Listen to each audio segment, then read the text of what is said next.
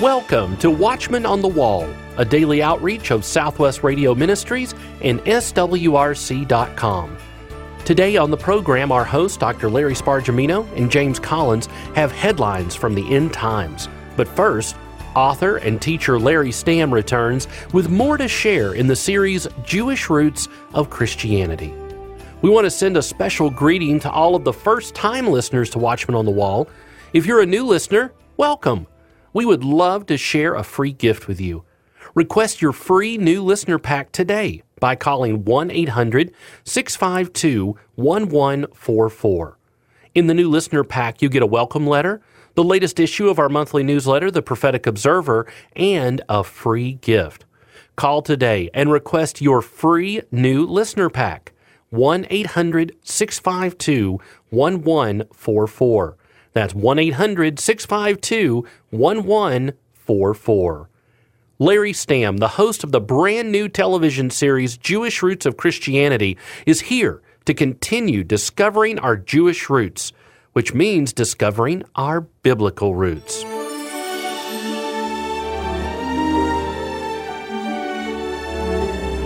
Shalom, friends. Larry Stamm here. So glad you're joining me as we continue our study on the Jewish roots of Christianity. Last time we began unpacking the gospel in the Old Testament.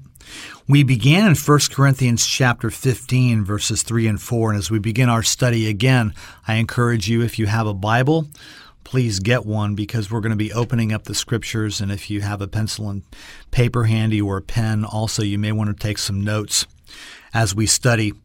1 Corinthians chapter 15, verses 3 and 4, Paul lays out the foundation of the gospel message itself. And he wrote in verse 3 of 1 Corinthians 15, "For I delivered unto you, first of all, that which I also received, how that Christ died for our sins according to the Scriptures, and that he was buried, and that he rose again the third day according to the Scriptures." What Scriptures was Paul referring? He was referring to the Hebrew Scriptures, otherwise known as the Jewish Bible, better known to us as followers of Jesus Christ as the Old Testament. In these two verses, we find substitutionary atonement, we find the concept of resurrection, all according to the Scriptures, with Christ or Messiah Jesus being the object of these verses. In our last study, we talked about some verses in regards to substitutionary atonement, and we unpacked the fact that God, when he birthed the nation of Israel, gave them the altar of sacrifice that was the basis for the forgiveness of sins. In Leviticus 17, verse 11, God spoke through the prophet saying these words, "For the life of the flesh is in the blood, and I have given it to you upon the altar to make atonement for your souls. For it is the blood by reason of the life that makes atonement." So we established substitutionary atonement all throughout the Old Testament, and we began in Genesis chapter 3, verses 7 and 21. As we think about this idea of resurrection, I want to spend a little bit more time in the concept of resurrection. Some people don't realize that resurrection is replete through the Hebrew Scriptures, and the concept of resurrection is certainly Jewish in its origin. I mentioned last time Daniel chapter 12, verse 2, the Word of God says, "And many of those who sleep in the dust of the earth shall awake, some to everlasting life, some to shame and contempt at the end of days." It's Daniel chapter 12, verse 2. David wrote in Psalm 16, verse 10 about resurrection. He wrote, "For you will not leave my soul in Sheol, nor will you allow your Holy One to see corruption." Job in Job 19, verses 25 and 26 wrote, "For I know that my Redeemer lives, and he shall stand at last on the earth, and after my skin is destroyed. This I know, that in my flesh I shall see God." There are several other scriptures in the Old Testament that speak of resurrection. I want to talk about the fact that Abraham actually believed in resurrection. We read in Hebrews 11, verse 17, "By faith Abraham, when he was tried, offered up Isaac. And he that had received the promises offered up his only begotten son, of whom it was said that in Isaac shall thy seed be called, accounting that God was able to raise him up, even from the dead, from whence also he received him as a figure." So Hebrews 11 communicates to us that Abraham believed in resurrection. I want to take you to a very fascinating passage that you're probably, as a Christian, familiar with. Jesus raising Lazarus from the dead in John chapter 11. Martha and Mary are mourning because Lazarus has now been dead for 4 days. There's an interaction between Martha and Jesus that communicates clearly that Martha also believed in resurrection. In verse 20 of John 11, the Word of God says, "Then Martha, as soon as she heard that Jesus was coming, went to meet him. But Mary sat still in the house. Then Martha said unto Jesus, Lord, if thou hadst been here, my brother had not died. But I know that even now, whatsoever thou wilt ask of God, God will give it to thee. Jesus saith unto her, Thy brother shall rise again." Now, notice what Martha says in verse 24 of John chapter 11. She saith unto him, Jesus, I know that he shall rise again in the resurrection at the last day. Why would Martha say such a thing? Because her Jewish religion would have informed her of this reality of resurrection, and more specifically, the Word of God, the Hebrew Scriptures, the Old Testament, the only Bible in the first century, communicated the reality of resurrection. Remember, I just mentioned Daniel 12:2. The Word of God says, "And many of those who sleep in the dust of the earth shall awake, some to everlasting life, some to shame and everlasting contempt at the end of days." So she would have known Daniel chapter 12. She would have known some of the other scriptures that taught about resurrection. There's an interesting passage I want to point you to now that is quite fascinating. It's in the book of Acts, chapter 23, verses 6 through 8. So the text or the context for this brief passage I'm going to share with you is Paul is being interrogated by the Pharisees and the Sadducees. And then Paul says something that creates a row or a conflict between the Pharisees and Sadducees. I'm reading from Acts 23. Verse 6, Acts 23, the Word of God says, "But when Paul perceived that the one part were Sadducees and the other Pharisees, he cried out in the council, Men and brethren, I am a Pharisee, the son of a Pharisee. Of the hope and resurrection of the dead, I am called in question." And when he had said so, there arose a dissension between the Pharisees and the Sadducees, and the multitude was divided. Verse 8 is the punchline. "For the Sadducees say that there is no resurrection, neither angel nor spirit, but the Pharisees confess both." What did the Pharisees confess? They confessed both resurrection, that angels exist, that the spirit was real. The Pharisees, in short, believed in the supernatural. The Sadducees did not. So the Pharisees also believed in resurrection. Why? Because the Word of God clearly teaches resurrection in the Hebrew Scriptures. So I want to put this all together now, and I want you to see in Isaiah chapter 53, I want us to see substitutionary atonement, resurrection, all according to the Scriptures. I first want us to look at this concept of resurrection. By the way, Isaiah 53, the most powerful messianic prophecy in the Hebrew Scriptures as it pertains to the sacrifice of Messiah. Isaiah 53 penned some 700 years before Christ walked this earth as a man. We find in verses 4 through 6 the substitutionary atoning sacrifice of the suffering servant.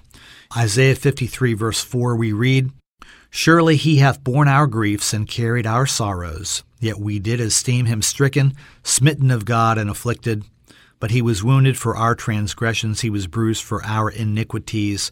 The chastisement of our peace was upon him, and with his stripes we are healed.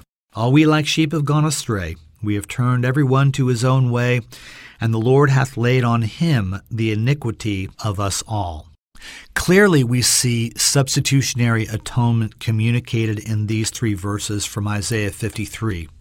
Now I want us to notice this concept of resurrection, the resurrection of the suffering servant, who is Yeshua HaMashiach, Jesus, the Messiah.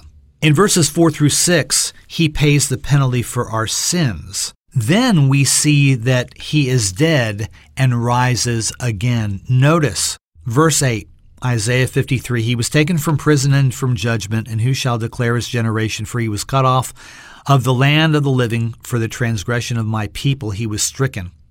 Now verse 9, and he made his grave with the wicked and with the rich in his death, because he had done no violence, neither was any deceit in his mouth. So the suffering servant is dead in verse 9, right? And he made his grave with the wicked and with the rich in his death. Notice now verse 10, yet it pleased the Lord to bruise him. Remember in John chapter 10, Jesus said, no one takes my life from me, but I give it freely. Okay? Verse 10 of Isaiah 53, yet it pleased the Lord the Father to bruise him, the Son.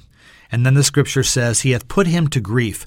When thou shalt make his soul an offering for sin, he shall see his seed. He shall prolong his days, and the pleasure of the Lord shall prosper in his hand. Verse 11, he shall see of the travail of his soul, and shall be satisfied. By his knowledge my righteous servant shall justify many, for he shall bear their iniquities. So notice in verse 9, the Bible says in Isaiah 53 verse 9 that the suffering servant who had paid the penalty for sin was dead, and he made his grave with the wicked and with the rich in his death. And notice in verse 10 it says, when he shall make his soul an offering for sin, and then the phrase, he shall see his seed, he shall prolong his days. That, friends, is future tense. So his death precedes the fact that he shall in the future then see. What shall he see? He'll see his seed, and he shall prolong his days, and the pleasure of the Lord shall prosper in his hand. So we see this concept of resurrection very clearly in Isaiah 53, verses 8 through 10, all according to the Scriptures.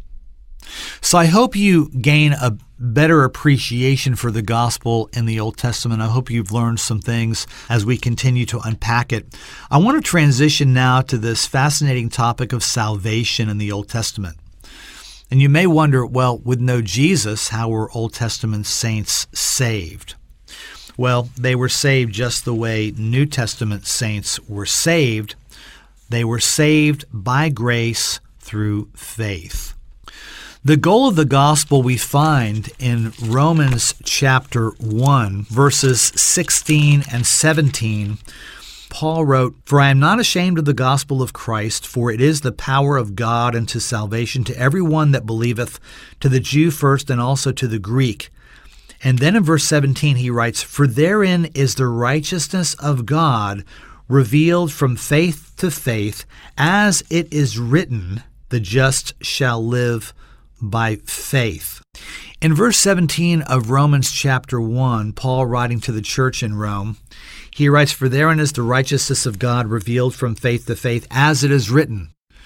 Paul is quoting from the book of Habakkuk chapter 2, verse 4, where the Old Testament prophet wrote, the just shall live by faith.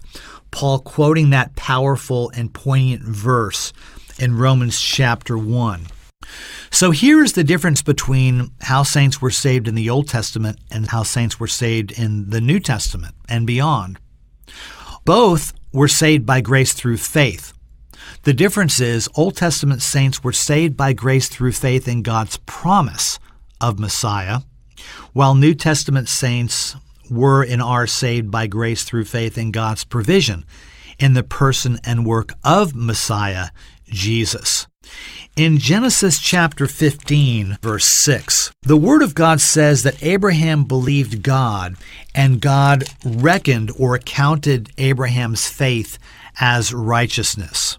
And in Romans chapter 4, as we connect the dots between this idea of the just shall live by faith and our faith, not our works, credited to us as righteousness, Paul in Romans chapter 4, as Paul argues for this concept of justification by faith by using none other than Abraham as his example. Romans 4 verse 1, Paul writes, "What shall we say then that Abraham our father as pertaining to the flesh hath found? For if Abraham were justified by works, he hath whereof to glory, but not before God. For what saith the Scripture? Abraham believed God, and it was counted unto him for righteousness." So in Romans 14:3, he's actually quoting Genesis 15, verse 6, right there.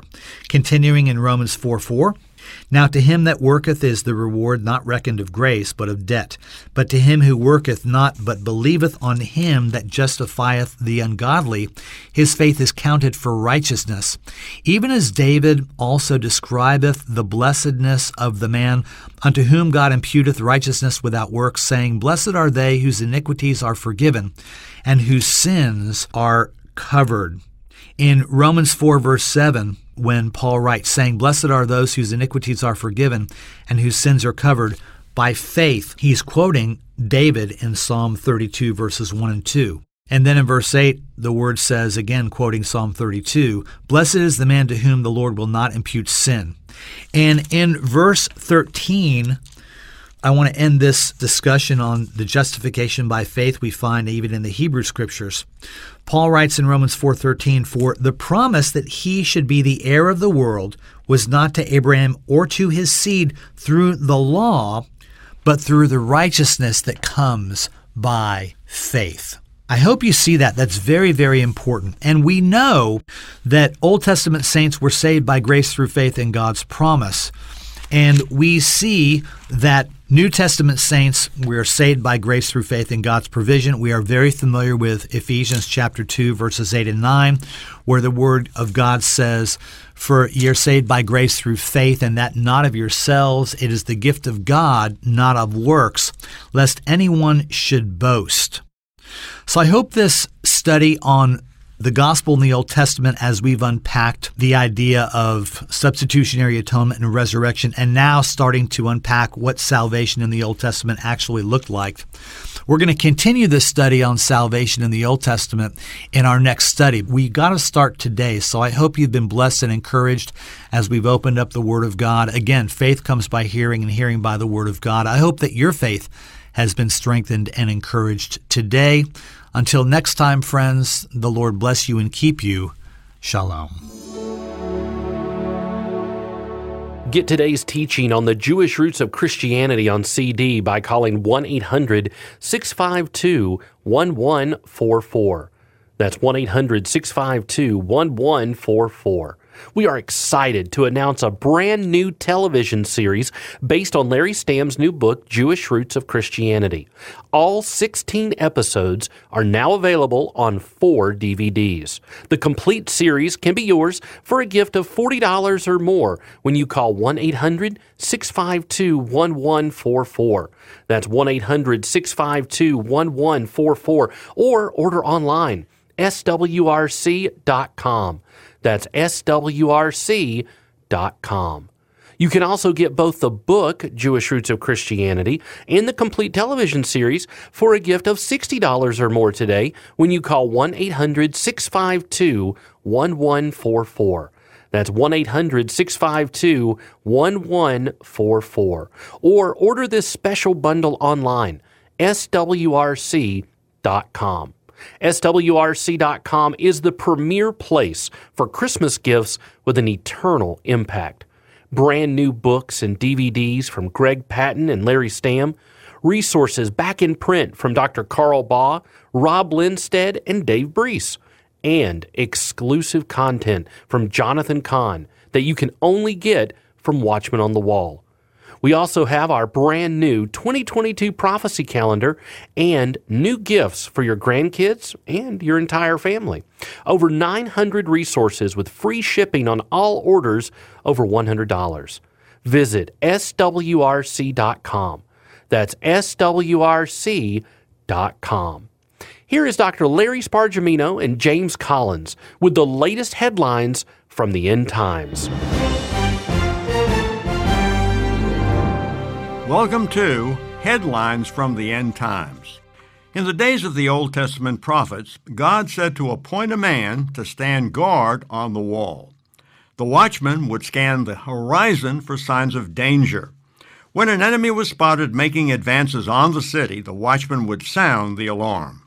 Each day we see more and more signs that point to the soon return of Jesus Christ. Join us now as we seek to make sense of the nonsense and sound the alarm of the truth of Bible, prophecy, and current events. Our first story comes to us from Washington, D.C., where Senate Democrats have introduced a new bill that would eliminate every single pro-life law in the United States. The so-called Women's Health Protection Act would invalidate all existing state limitations on abortion.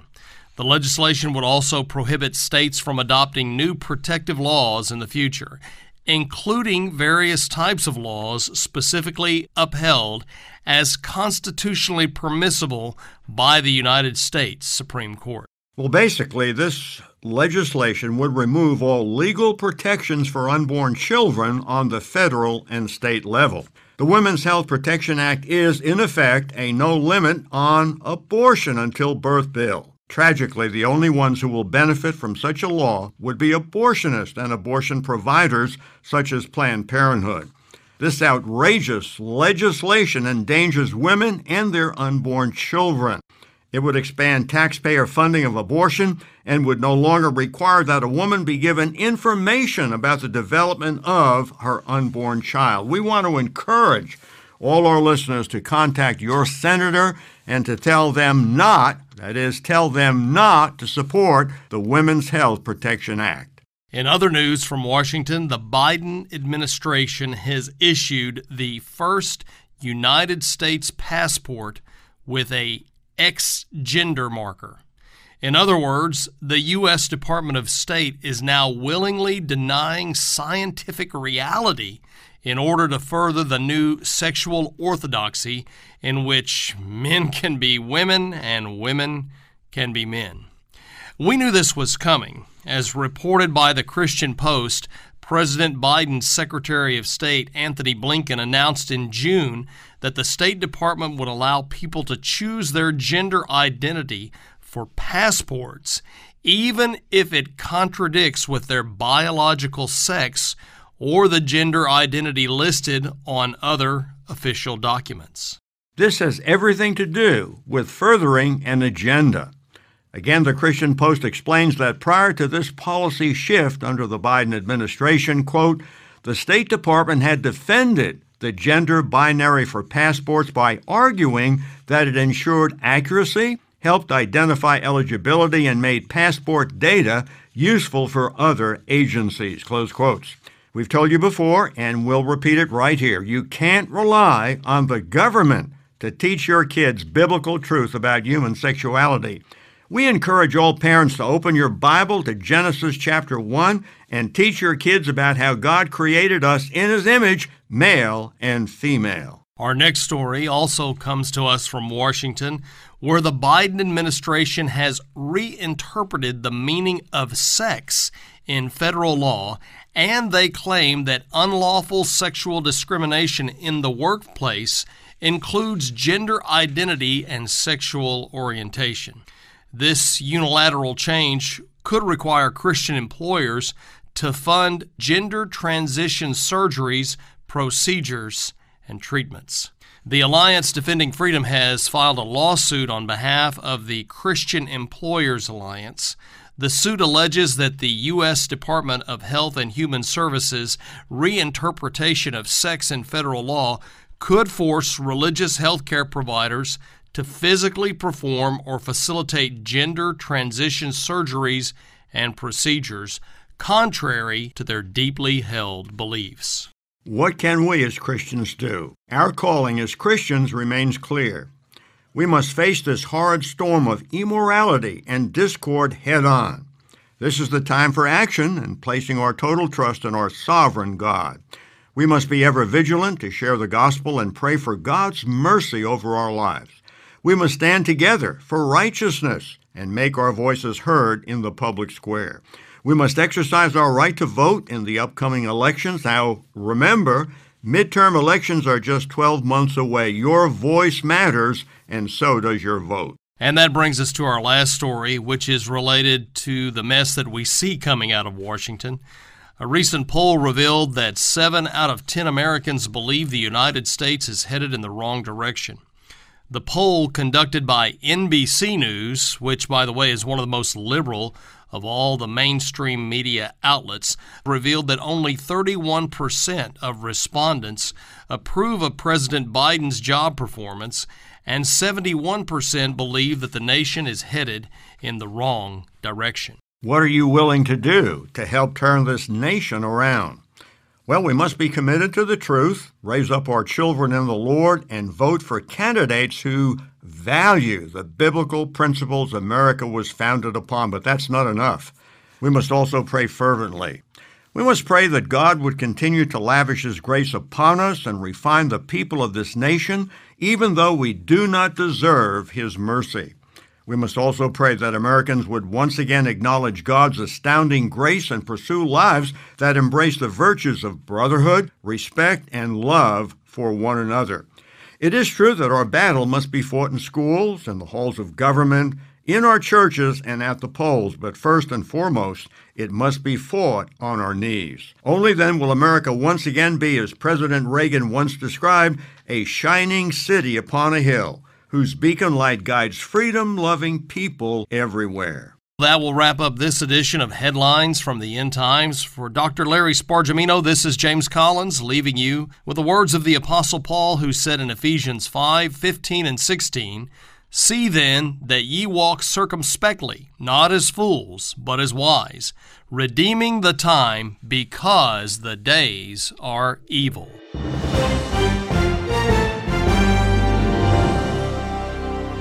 The Central Florida Prophecy Conference, our next in-person conference, will take place Friday and Saturday, January 28th and 29th in Lakeland, Florida.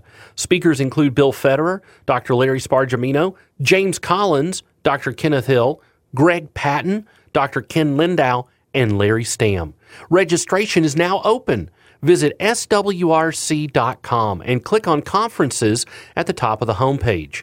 Registration is free, but required. Central Florida Prophecy Conference, January 28th and 29th in Lakeland, Florida. Register today by calling 1-800-652-1144. That's 1-800-652-1144 or visit swrc.com. Jewish Roots of Christianity is now a television series. The brand new television program is based on Larry Stamm's new book. All 16 episodes are available on 4 DVDs. This is a great resource to use with the book Jewish Roots of Christianity. Get both the book and complete television series for a gift of $60 or more when you call 1-800-652-1144. That's 1-800-652-1144. Or order online, swrc.com. Tomorrow, Dr. Rob Lindstead will look at the power of the cross. Be sure to tune in on your favorite radio station or by subscribing to our daily podcast. Watchman on the Wall is a production of Southwest Radio Ministries and is supported by faithful listeners like you. Visit swrc.com.